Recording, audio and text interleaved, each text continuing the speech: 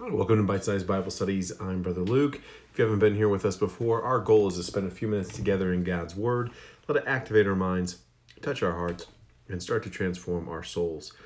We are in the book of Acts, and tonight we're going to be looking at Acts chapter 14, starting in verse 8. And we're going to look at a passage that to me really calls out and highlights the spirit of a disciple, the spirit of a humble Christian follower. Because the focus as a Christian is not your own legacy.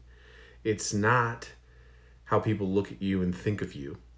Your goal as a Christian, if you're truly just a passionate disciple, is not for people to look at you and go, "You're awesome."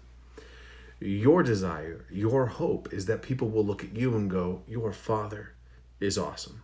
Your Father is amazing."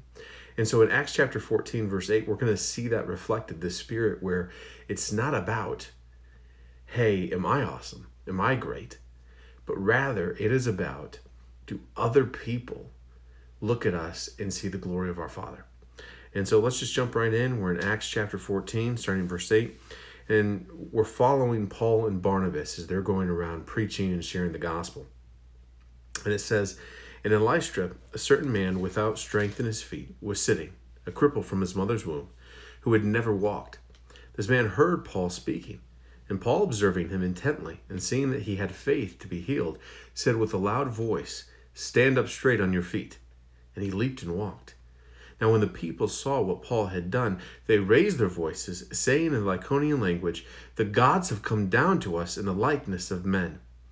And Barnabas they called Zeus, and Paul Hermes, because he was the chief speaker. Then the priest of Zeus, whose temple was in front of their city, brought oxen and garlands to the gates, intending to sacrifice with the multitudes. But when the apostle Barnabas and Paul heard this, they tore their clothes and ran in among the multitude, crying out and saying, 'Men, why are you doing these things? We also are men with the same nature as you, and preach to you that you should turn from these useless things to the living God, who made the heaven, the earth, the sea, and all the things that are in them, who in bygone generations allowed all nations to walk in their own ways.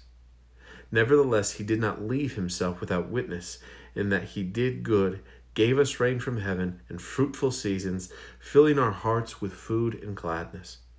And with these sayings, they could scarcely restrain the multitudes from sacrificing to them."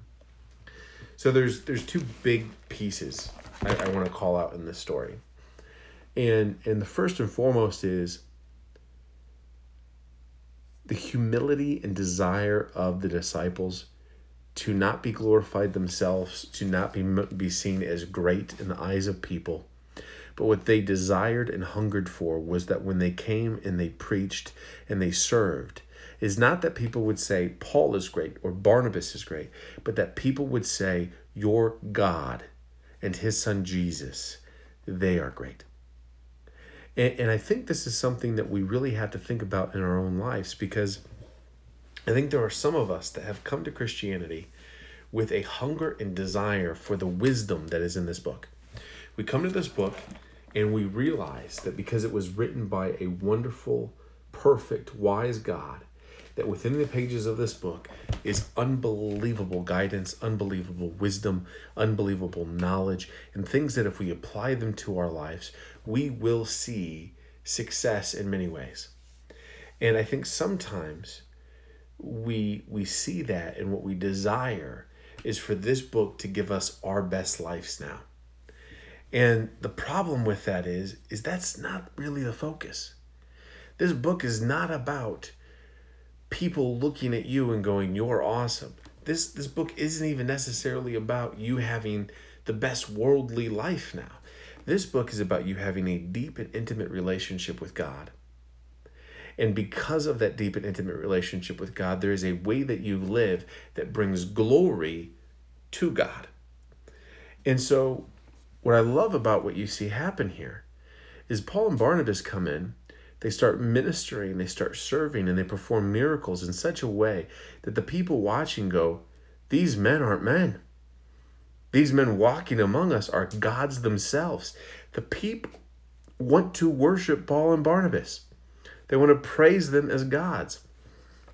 Instead of you seeing Paul and Barnabas being awestruck by this, Instead of having them see this and go like, wow, this is amazing. People want to worship us. They immediately are enraged and terrified, and they rip their clothes, and they are as brokenhearted and frustrated as possible, because the mission of their lives is not for people to think they're great. The mission of their lives is to have people see how great their God is. And so, brothers and sisters, I think that's something we all need to think about in our lives. I think we all fall in love sometimes with what will our legacy be? How will I be remembered? What will I leave behind? And the reality is, who cares as long as what you leave is a bunch of people who saw God at work in your life, and you had the great ability to point people to your Father. I mean, let's be honest. Legacies come and go. We barely remember people from days of past. So getting caught up in how you will be remembered or what you will leave behind often is a fruitless journey. What we should be looking at is, how can I be used by God to build the kingdom? How can I be used by God to bring value that is eternal?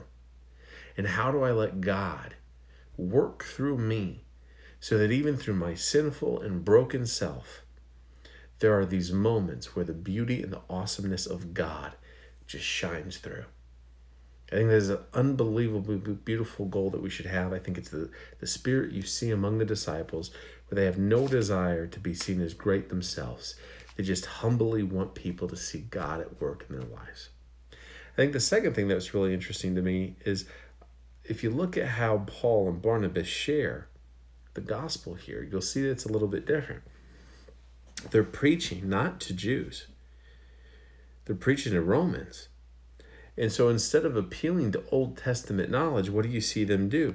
You see them talking to God the Creator. They point them to say, this is the God that created the heaven, the earth, the sea, and all the things that are in them. Right? And so what I love here too is you see within Paul and Barnabas a desire to take their message and hold to the truth, but craft the message in the most articulate and impactful way for the people that they are talking to in that moment. And I think, brothers and sisters, that's another encouragement to us, is that we have a mission. And our mission isn't just for us to profit off of the wisdom of God's word and profit from the love that he gives us, but for us to be witnesses that go out into this world, share the gospel, and help the kingdom grow. And for God to be glorified, and for us to find ways to continue to be witnesses to the beauty, the power, and the awesomeness of God. And so I encourage you, hone your craft. Become a great evangelist. Become a great witness.